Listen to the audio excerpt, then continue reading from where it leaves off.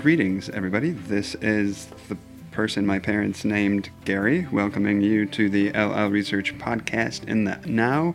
We are at episode number 79. LL Research is a nonprofit organization dedicated to freely sharing spiritually oriented information and, to some extent, fostering community. And towards this end, it has two websites, the archive website, llresearch.org, and the community website, bringforth.org. During each of these podcasts, what we do is respond to questions sent to us from you, spiritual seekers. Our panel consists of Bert, Ernie, and Grover, each of us a devoted student of the Law of One, also known as Jim, Austin, and Gary, myself. Your questions, what they do is give us a chance to riff and explore the Law of One and related matters, and hopefully offer some service to you. And we always want to make the caveat and disclaimer that this is just we see this as a resource that enhances your own seeking process. So please know that whatever we have to say, we don't think that we're sharing anything that's ultimately definitive or final words on these subjects. These are topics that are explored into infinity and for many lifetimes beyond by each of us. So exercise discernment. And if you'd like to send a show or a question, or a show, or if you have some shows to recommend, we're all ears. Yeah, we could fill in some slots with other shows. Yeah, our humble podcast relies on your questions and your shows. You may either send an email to contact@llresearch.org or go to the website llresearch.org/podcast for further instructions. Again, I'm Gary, and we're embarking on episode number 79. Jim and Austin, are you with us? Indeed. I think I am. All right. That should be enough to get us going. We got a series of questions from one Nick W. that were really outstanding, and he asked a question that we've kind of noted among ourselves before to some extent, and I thought it'd be good to explore this question as it explores the nature, to some extent, of our relationship and our relationship with this material and this podcast, too, a little bit. So Nick asked, do you guys ever disagree over the concepts of morality, spiritual living, etc., involved in the Law of One series? It may sound like a silly question, but I can't say I've ever heard you guys debate on the podcast. Sometimes I'll notice each of you take a slightly different stance on certain subjects, but you seem to all be on the same page 100% of the time. To which I say, bravo. I'm not knocking that in any way, but if there are any subjects in which you guys know you're not all on the same page, I personally would be interested in hearing those perspectives and what discussions come from it. And I'm guessing I speak for at least a few others in saying that. So I think Nick wants to know about our private meetings at night where we just rail against each other and then put on our good face for the public. The LL Research Fight Club. First rule. So instead, what do you guys think? I'm going to throw this out there. Instead of, in this case, I'm not suggesting a policy change, but in this case, for this episode, I pose a question, and then whoever wants to take it speaks up, and I won't get to my turn until the other person has also spoken, instead of me saying, Austin, what do you think? Jim, what do you think? I disagree. What have you done to us, Nick? That sounds good to me. Jim? I have to figure out if I understand it. You're going to ask a question, then one of us is going to battle the other to see who answers? I was thinking thumb wrestling, but battle is fine.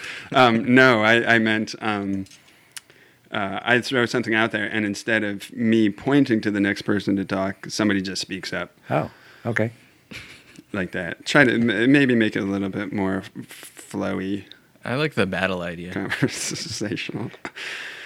Our rap battle it is then, because we have only our words and microphones. It's been a while since I listened to Eminem, though. So, is what Nick's saying true? That we don't debate and don't disagree, and why do you think there's if that is true? Why do you think there's such congruency between our thoughts? What do you guys think?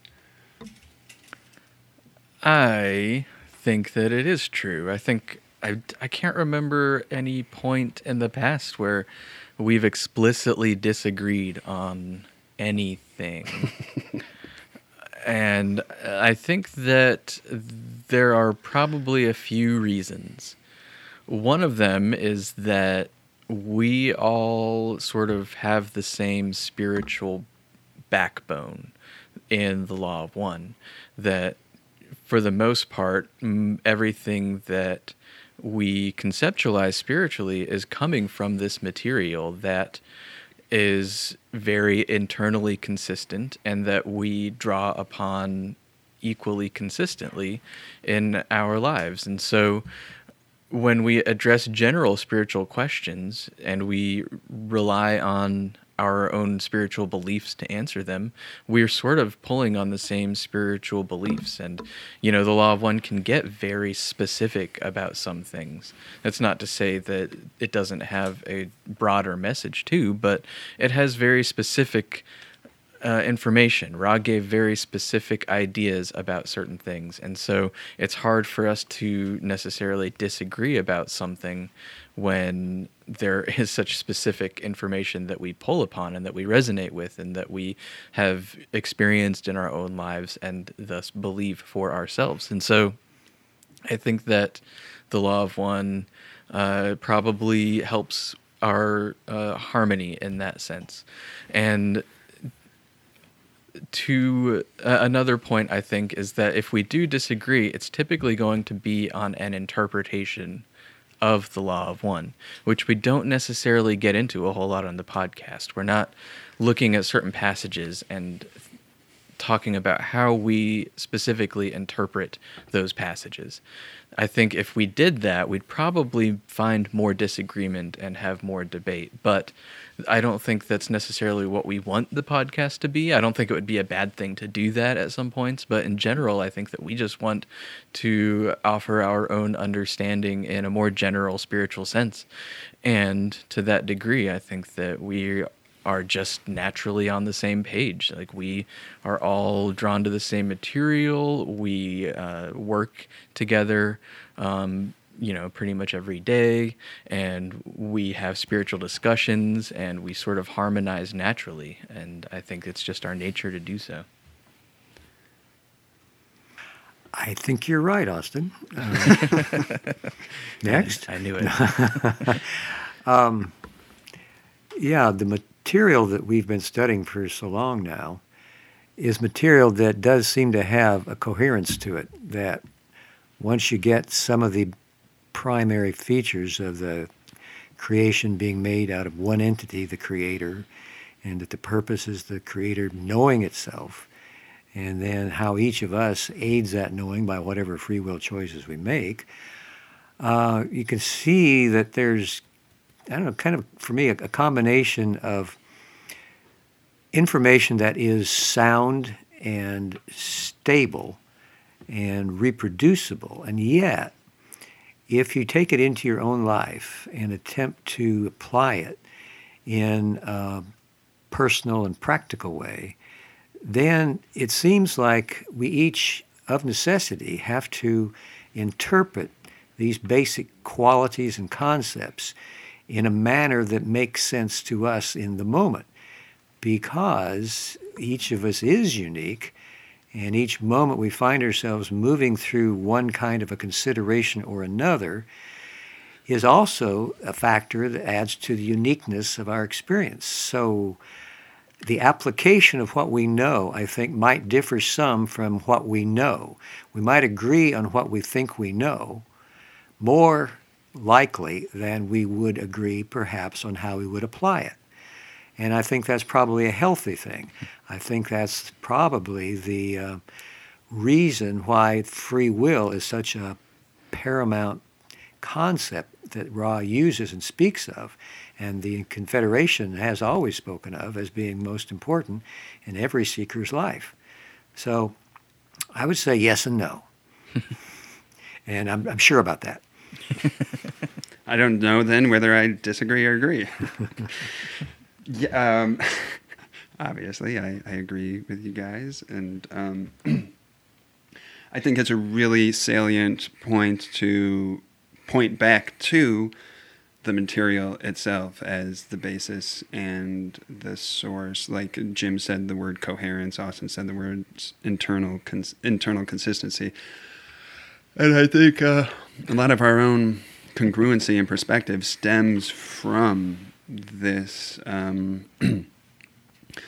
really exquisite framework that Ra offers. And the framework is so utterly inclusive and universal, so far as I can grok, and expansive, that really there's nothing conceptually that doesn't fit inside of it in some way without having to distort that which is being discussed, without having to manipulate or massage information. It's just the umbrella is as big as the universe itself.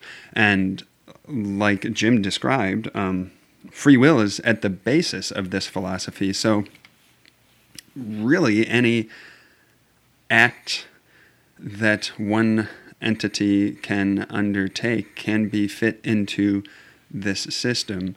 And moreover, the positive polarity, which we three conceive that we are upon, seeks to respect the free will of all other selves. So that really opens up the moral strictures and confinement that other philosophies or other perspectives might have to work within.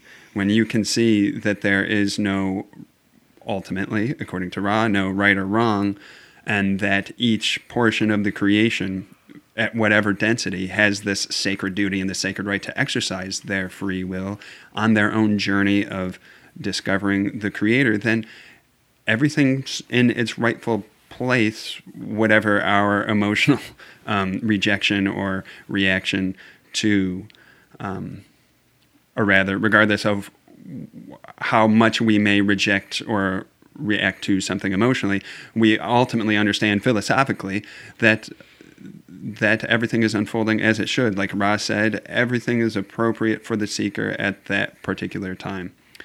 So that also creates a big container for congruency, I think, between our perspectives. Though contrasts between perspectives can be very illuminating as well, but we don't go into this podcast intending to be on the same page, which brings me to my next question to you too, whoever wants to jump in first. How do you guys prepare for this show?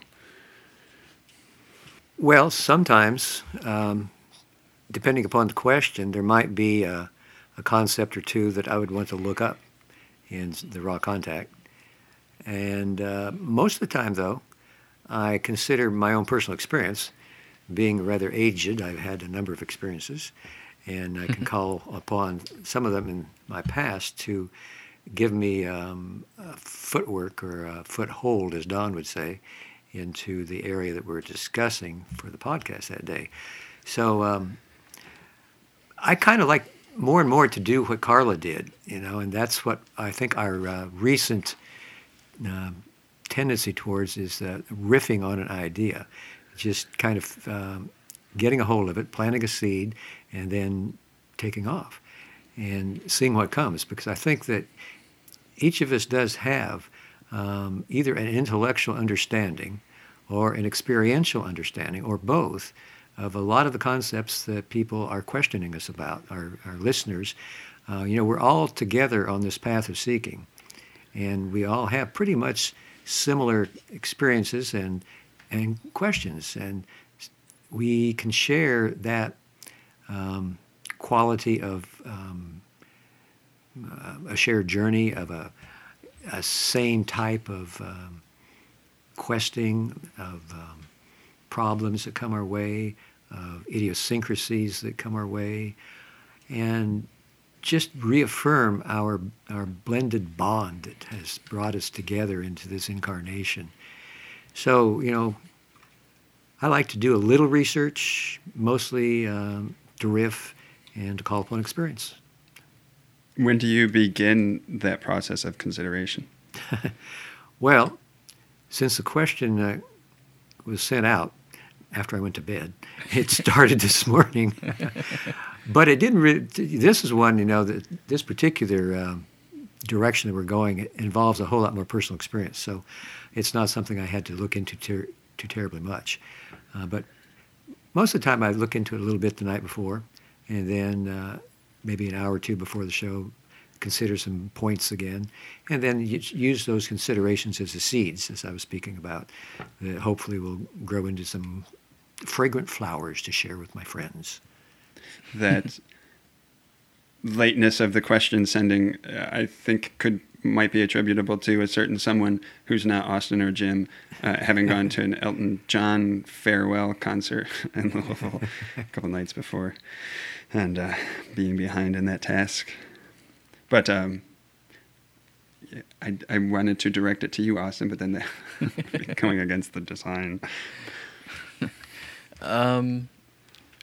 I basically start thinking about things as soon as the question is, or the topics or questions are sent out, basically. Either whether I'm sending them out or either of you. And typically I get, I guess, a little bit of a head start because in general, especially with Jim, I'll send like a few questions and suggestions of topics that people have sent in, and that will put them on my mind. But once the question's out, I'll typically have it pass through my mind for the rest of the night. We typically send out questions like the afternoon or evening before the show.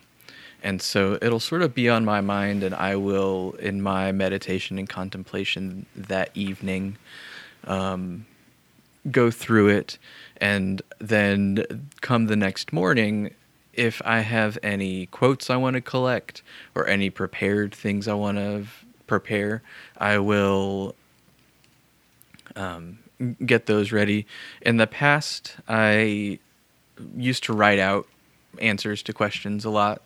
And I've tried to get more and more away from that so it doesn't sound as stilted or as prepared, and to practice allowing myself to flow a little bit more. And so these days I will maybe write some bullet points and do my best to touch on all the bullet points. But for the most part, I try to wing it and try to answer from the heart. And that, I think, has worked out better and better as time goes on. I still find myself stumbling and losing my train of thought.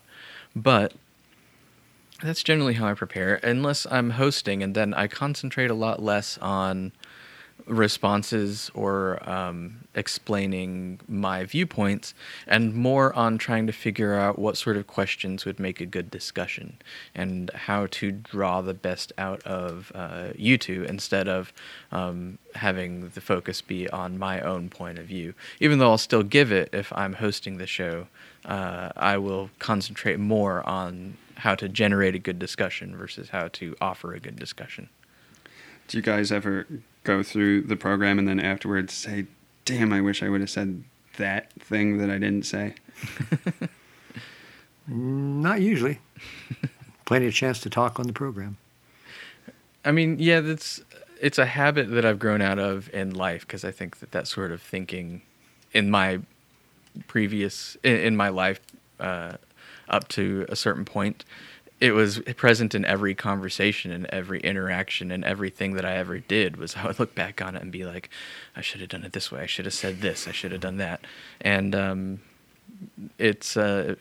I've managed to get away from that sort of obsession. So sometimes I'll be thinking about a topic after the show and realize there's more to say, but I don't fret about it a lot.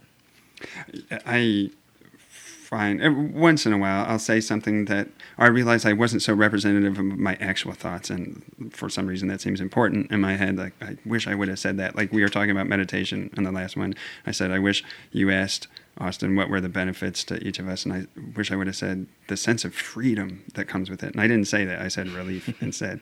But that's also why I've never gone back to listen to a podcast, because I would just be critically reviewing my contribution to that.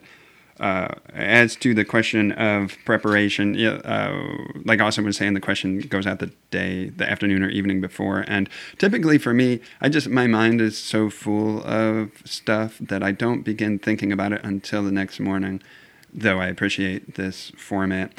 And this podcast has been one thing that has taught me the value of kind of, portioning out an amount of time to think about something and creating the space to think about something. Often for me, that'll be the car ride in, and I'll say, okay, I'm going to think about the question on the way in. And it's like a little productive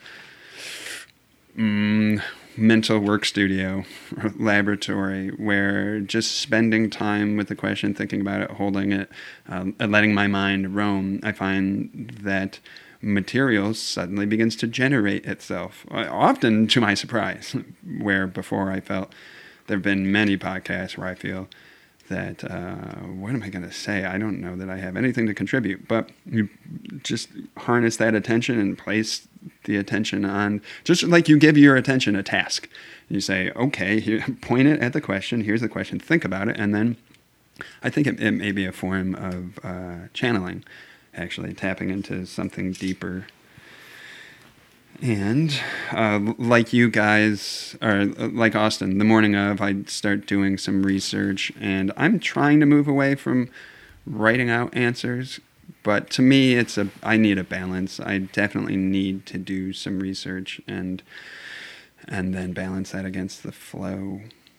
And I wanted to say back to our congruency. I think the basis of that, so much of that is rooted in the material, but you guys also mentioned personal dynamics between us, and I think that's really important too. We have worked together for some years now, and we see each other throughout the week, and we have a lot of open-heartedness and harmony between us. So I think that makes of us something of a group mind, maybe even on the baby steps of the social memory complex, in that when each of us comes to the stage of this podcast answering a common question, then we're all maybe tapping into that group mind, but from a unique vantage point and unique perspective. And I think I was trying to think back or trying to scan the philosophy itself in my mind and say, is there anything that we really disagree on? And I couldn't come up with much. Like Jim was saying, I think where we disagree, when disagreement does arise, it's in the application to life, or it's really in interpersonal dynamics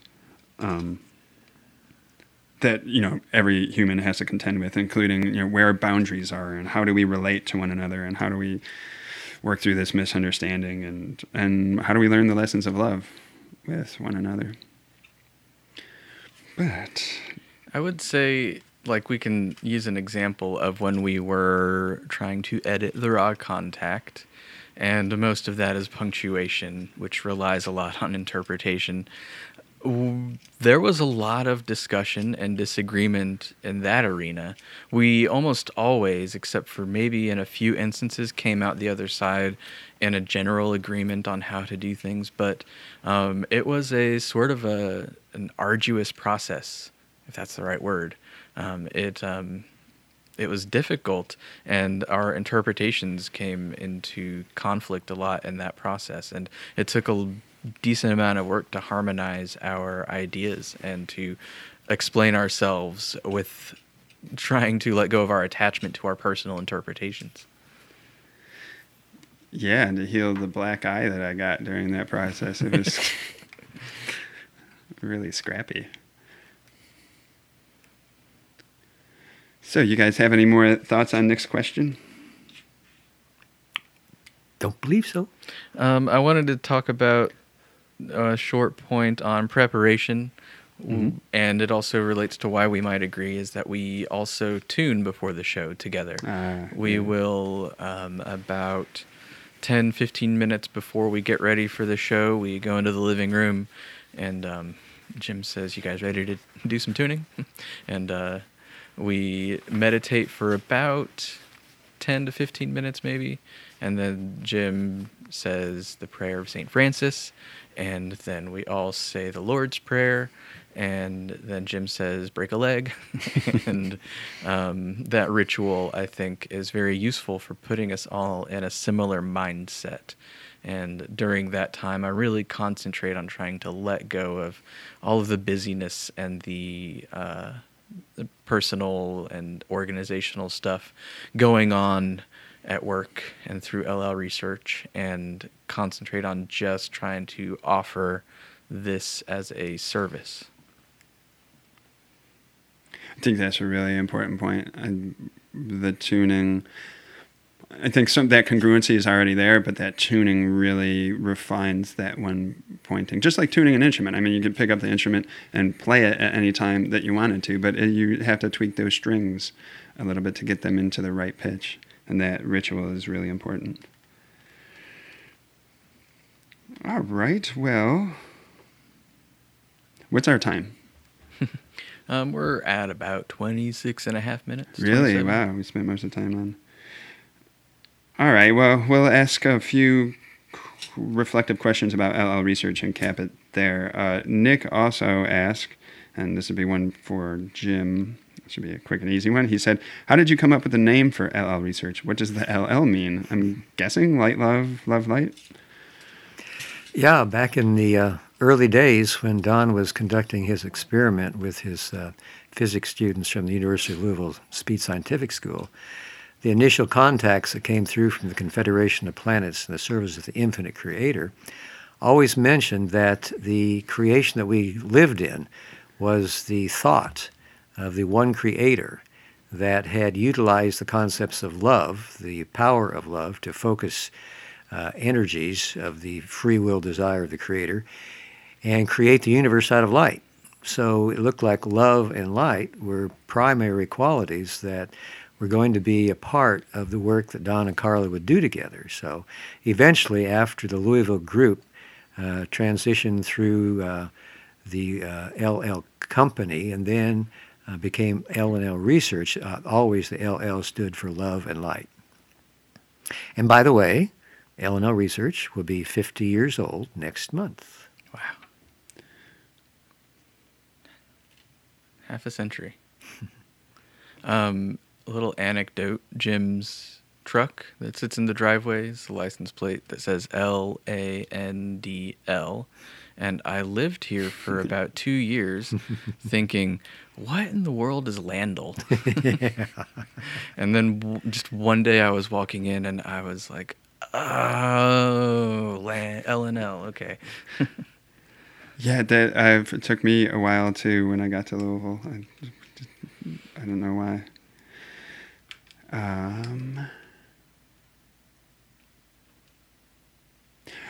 Yeah, Jim mentioned L&L Company, and Don and Carla named it that for the first 2 years, I think, of their effort. Yeah, and it became LL Research. So,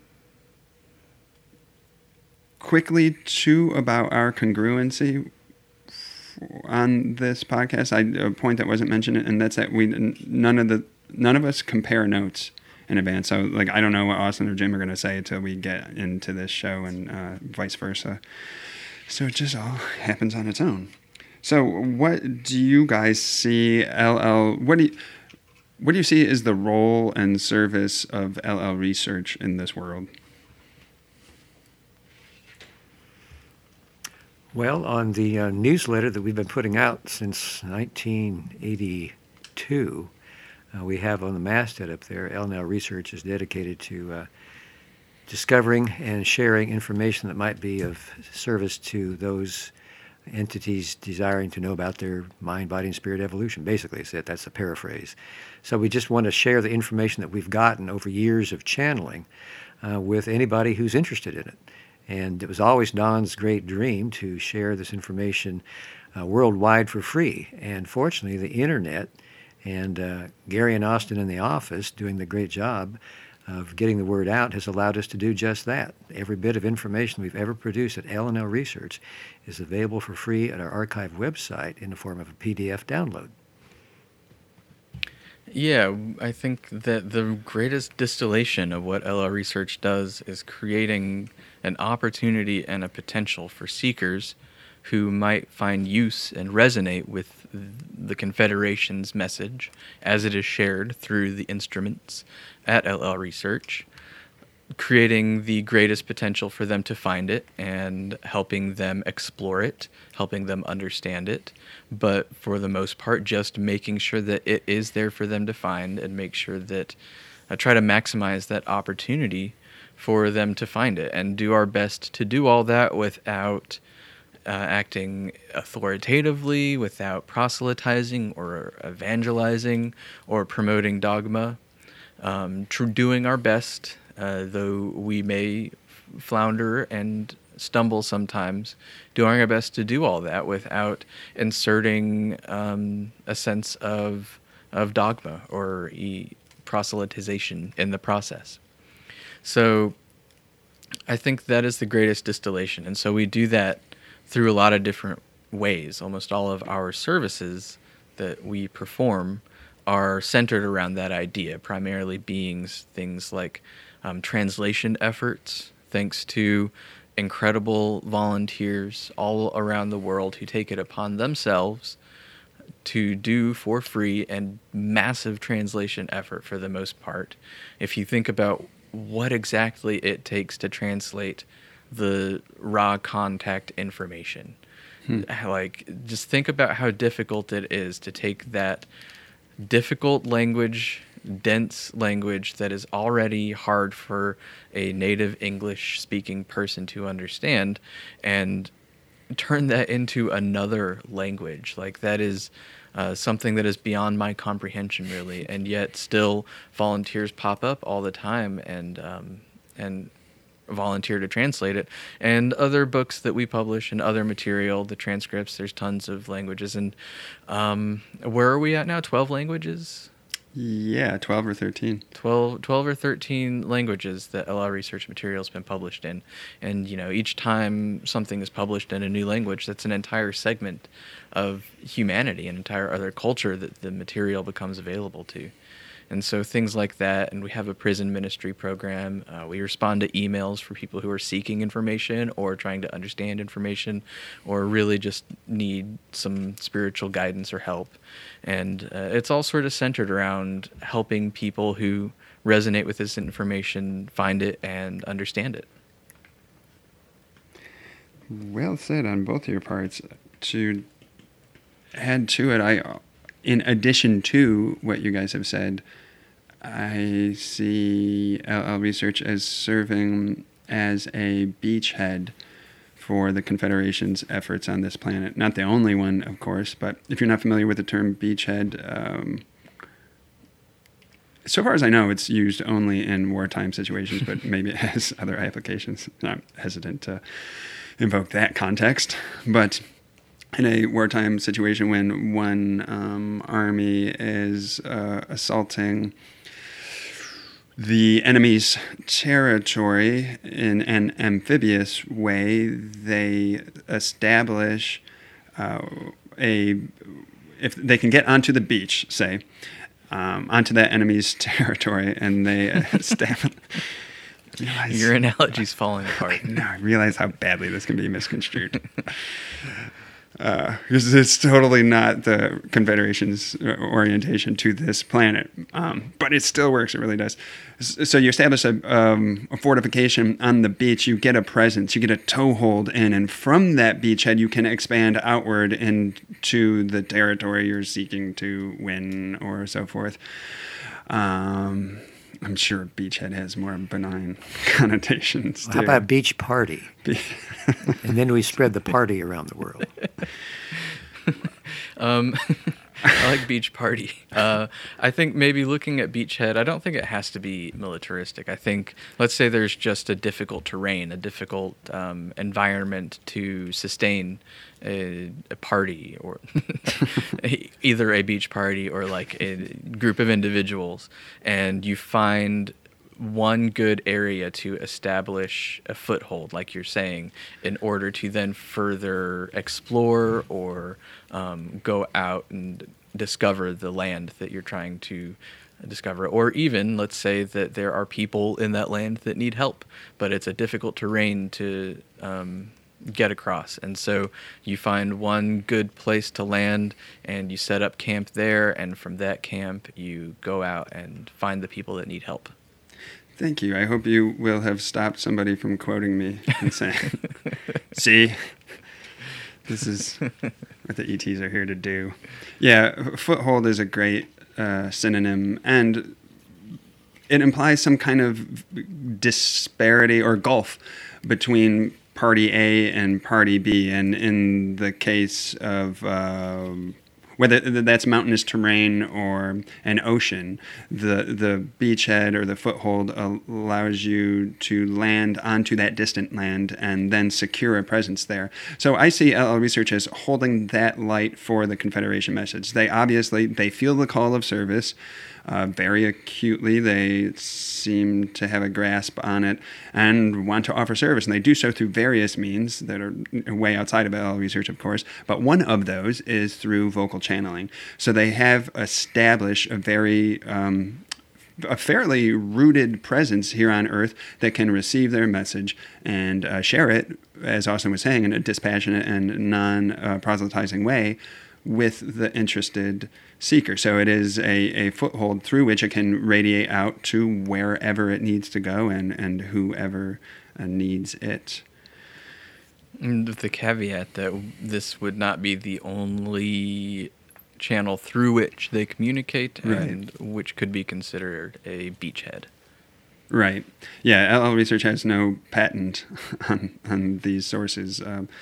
Hatonn or Latwii and Ra is a different ballpark altogether. Requires very specific circumstances, which they said didn't anticipate seeing again. But who knows? We'd be rooting for it if it did happen again. But yeah, with the right training and right protocols, other groups could channel Hatonn and Latwii, and whoever Ra said, it was comprised of 53 planetary civilizations or something. So, and there have been quite a few that have appeared in the LL transcripts over the years. So who knows how many are in that ensemble of characters that we've never even heard from. Virtually all channels that I've heard that channel what we could consider alien or ET or outer sources, those sources claim to be part of the Confederation or some arrangement of words that would be very similar to the Confederation. And so even beyond just the sources that have come through LL Research, I think most channels and instruments would understand their sources as being part of that Confederation. Yeah. And a quick reflection on the nature of the message itself in contrast to the nature of this particular planetary environment. And it's like a voice in a dream, where most of the residents of the dream are dreaming away, to some extent asleep, lost, which is as it should be. I don't speak judgmentally. And this particular message from the Confederation is a voice of wakening up, of reminding these dreamers about who they really are. That you're human too, and you're having this human experience, and it is important, but this human experience offers you this potential to evolve and to find the creator. And the true context isn't your culture, it isn't your nationality, it isn't your gender, it isn't your morality or your actions per se, that all factors into your identity. But the true context is the universe, and it is infinity, and it is spiritual evolution. And I remember I was talking with a new friend we made, Kyle, about that elation of discovery upon hearing the law or reading the Law of One for the first time, which in Jin's case would be hearing the Law of One for the first time, and how it radically opened up the container of my mind to re-envision the universe itself. So many things could be named, including the fact that like our local sun isn't this just strictly this ball of nuclear fission that's heating the planet and sending out electromagnetic waves, but is our local creator and designer and this intelligent, vastly intelligent being that we have this relationship with, and that we are the same. In a sense, we are also logoic in our truer natures. And I remember one more quick point. I remember reading about the value and function of dreams, that even when our consciousness shuts off, our soul, shall we say, is symbolically communicating to us. And these are these tools that are happening every night, for the most part, that are assisting our own evolution. And it's just like I radically reconceived all of life. And these Confederation sources are trying, to anybody who's interested in listening, to remind seekers on this planet of what's actually happening and the potentials therein. Any further thoughts on LL's role and service? Not for me. Not for me. And quickly, let me add too that, like the Confederation, LL is always seeking to respond, not approaching the world with an agenda per se, but rather responding to where there is a call and where there is a need. This is why we love questions so much for the podcast, is rather than coming to this podcast with stuff we want to talk about, we really love to respond to whatever it is you want to know or ask about. So to conclude, what do you guys most love about this thing we call LL Research? I love the inclusiveness of people from all over the world that have been able to find this material resonates with the heart of their being. And they can come from any walk of life, any economic strata. They can be from any part of this world, any part of this country, and still feel a harmony with the material and the other people that like this material. We find this at Homecoming every year, when people come from all over the country, and a few of them from around the world, to sit and share their own spiritual journeys with other folks, and to realize that they are so much alike, even though in appearance or in upbringing or in education or in what their jobs might be, they are completely different. They still, in their hearts, have this quality of seeking and searching that gives their life meaning. And they see everything else in their life as being something that gives them an opportunity to pursue this journey. And it is just so exciting to continue to find these people. And most of all, what has gotten me excited is the quality of the people that we get. I mean, volunteers especially, but just anybody who reads the material and writes in. I have found throughout the years, and Carla found this too, that the level of intellectual understanding and open-heartedness and spiritual maturity is so advanced among these people, in our humble estimation, at least comparing it to us, that it just is so inspiring to be able to meet these people, whether it's via email or in person or in the various social media. And, it's a family, and it's growing. And there are so many people that are now identifying with LL Research that, I've lost count. I mean, I heard that the Law of One Forum has over 8,000 people in it. Law of One study group on Facebook. Yeah. Well, that's just mind-blowing for me. So, yeah, it's so many people, seemingly so different, and yet alike in their hearts. That's actually small potatoes compared to the Instagram that our friend Lonnie has managed to cultivate. Let me check the current follower count. He's at 151,000. Wow. Yeah, well, that blew that one away.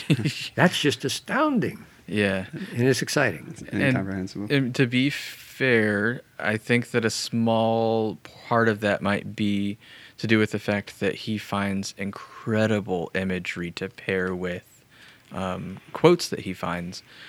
But I say small because the quotes that he finds on the Instagram page are just incredible. Like, I don't know how he gets these amazing gems, and all of the posts have a lot of interaction discussing the quotes, and he's always very responsive, and he's very open-hearted, and he's just a really amazing individual. If you want to take a look at that, it is Instagram at the Law of One with underscores between each word. Check it out, it's great. What was the question again? What do you most love about LL Research? Oh, the Instagram page.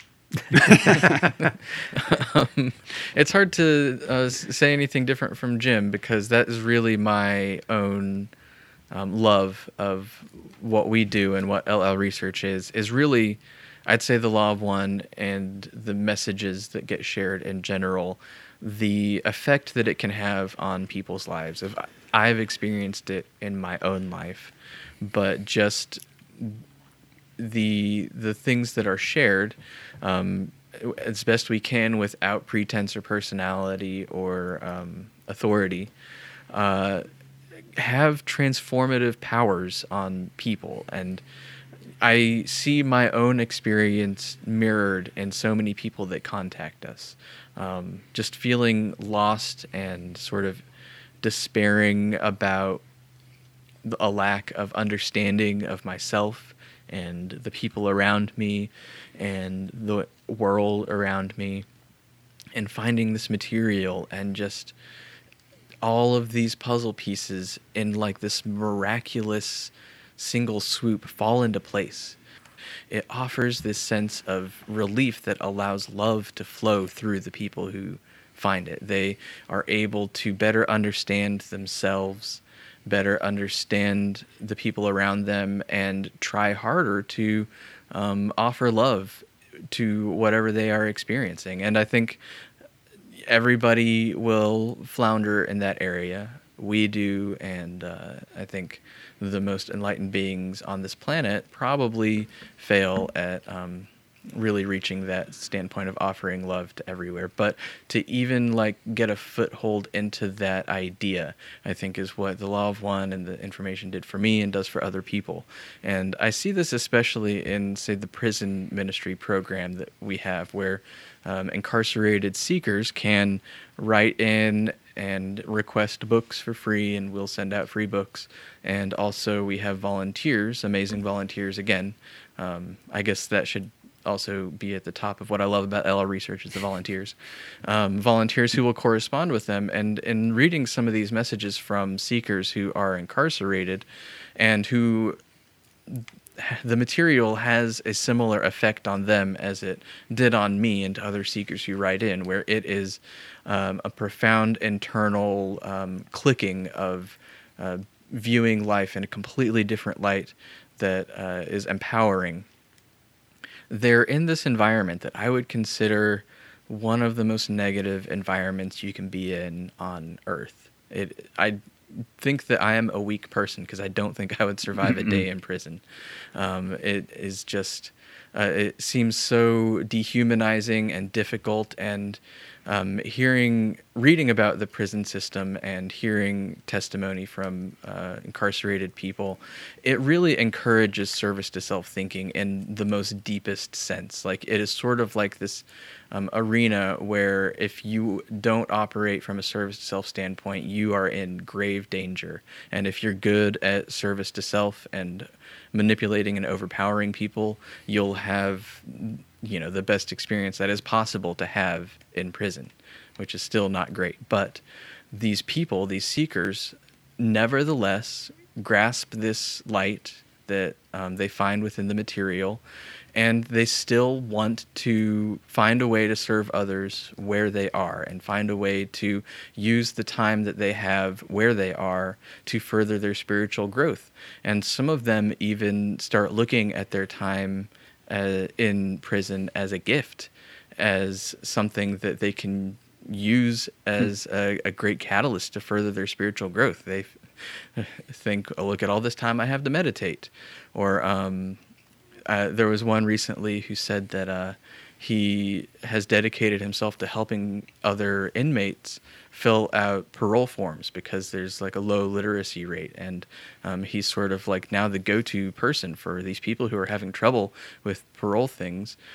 He offers himself to them, and that's a service that he can offer others where he is, and he finds a lot of fulfillment in that, and he was inspired to do that through reading the material that that we share. And that's just, I think this is a long way to say that it's really just the effect material has on people that I really love the most. We don't do the type of editing on this show where we switch around segments, but I think you should take what you just said and close the show with that. It's really beautiful. Thank you. Especially the seeing this in application in the prison environment, which is, I want to riff on that for a second. I was describing when we were talking about LL service and its role, and how we're holding the space for this Confederation message, which is reminding seekers about who they are and the divine nature of this experience. And so much of that can also be captured in the word catalyst. The Confederation, it's one of, I think, the most empowering words in all of the Law of One philosophy, because it reorients the entire perspective on life. No matter what is happening to you, it is fuel, or can be, if consciously used, fuel for one's spiritual growth. And how many environments are as extreme, as Austin was describing, as the prison environment, to have that reorientation and to experience the inherent power within one's own will and faith to make use of the environment to polarize, even a very inherently negative environment like a prison system. So, and tying that into what I love about LL research, you guys said so much and so well that I'm really glad Austin said hearing about seekers' experiences, because being a positively oriented entity, you just feel good when you see suffering alleviated in someone else, or however it happened, and whether or not you're even connected to it. Just the discovery of love, the being empowered, the rescuing of the vision from hopelessness or despair. But being able to be a part of that and holding this light is very personally fulfilling. And of course, the material itself, as I've described before, this is such a troubled and often brutal world that if I didn't have the perspective of the Law of One, that I think I really might lose my way here on this planet. I would drown in the waters of this third density. But fortunately, the Law of One gives me the perspective that allows me to navigate this world or respond to it, or remember that I'm here to serve others, to radiate, to love, however I may be treated or however other people may be treating one another. And the biggest thing that I love about LL research is I agree with Jim and Austin, couldn't agree more. And it's obviously the people. I'm really glad Jim said high quality, because we are again and again in such admiration of the people we cross paths with. And this isn't, for the podcast. We privately will reflect on how beautiful this particular person is, or how much we admire this strength that this person has. We have no end to the way that the Creator is reflected in diversity, and we get to cross paths with some of the most outrageously great people. And like Jim was saying, happens with this podcast, there's already so much of an automatic harmonization and congruency for the most part. I mean, there's exceptions to that rule, but we find this sense of shared purpose, shared meaning, shared vision to some extent. To a very core extent, I should say, very fundamental extent. And when you have that in place, then the heart stays open a little bit more efficiently. Energy flows more efficiently, and you can do the thing that you're here to do, and that's that you get to merge with other people. You get to share life with other people. So much of our pain and misery and so much of our pain and misery on this planet is simply due to isolation, being cut off from one another. And it's through others in the open heart that we discover that we're not cut off and that the Creator exists within us and between us and all around us. So LL Research is it's an opportunity in that regard that will take me lifetimes and thousands of years to understand why I personally get to be here. I think, do you guys have anything else to offer? As far as the questions go, I think that's it. The food's pretty good at the workshops. That, is a big draw. It's usually number 3 on people's list about what they most love about. And to give a shout out to Trisha Bean for that, because she single-handedly responsible. Hear, hear. Yes. Past 6 years. So thank you. I'll turn it over to you, Jim, for final closing thoughts. But thank you to all who participate. Sorry, I'm rolling up my sleeve and paying more attention to that than what's coming out of my mouth. We're on a podcast right now, Gary. And we're just ending our podcast, and it is such a joy to be with you all while we're able to talk to you and feel with you the seeking that you have, the desire to know more as we desire to know more. We hope that you will remember that your questions are always treasured by us. We look forward to getting any question you have to send. We appreciate the love that you send with every question, the love that you send with just paying attention to what we say. We send our love right back to you, as Carla would say, back at you. And we want you to know that when you're on the street and you're seeing somebody for the first time, try not to see anybody as strangers. Try maybe to give a little smile here and there and spread some of that love you feel in your heart. You'd be surprised what a smile can do. It can all help to bring each other home. Till 2 weeks from now, hopefully, we shall see you again. And thank you to everybody who participates in this wavelength that we call LL Research on whatever level, whether you have donated, whether you've sent in, donated rather your time, energy, or sent in an email, or are just seeking to do the same thing that we're all here to do, and that's lighten the planetary vibration. We are all in this together and all on the same boat, and we are enriched immeasurably, whether we have met you or not, by your existence on this planet. And you've been listening to LL Research's bi-weekly podcast, In the Now. If you've enjoyed the show, please visit our websites, llresearch.org and bringforth.org. Thanks so much for listening, for supporting this podcast with your questions, and a special thank you to Nick for his great questions today. If you'd like to hear us ramble on about a particular topic, please read the instructions on our page at llresearch.org/podcast.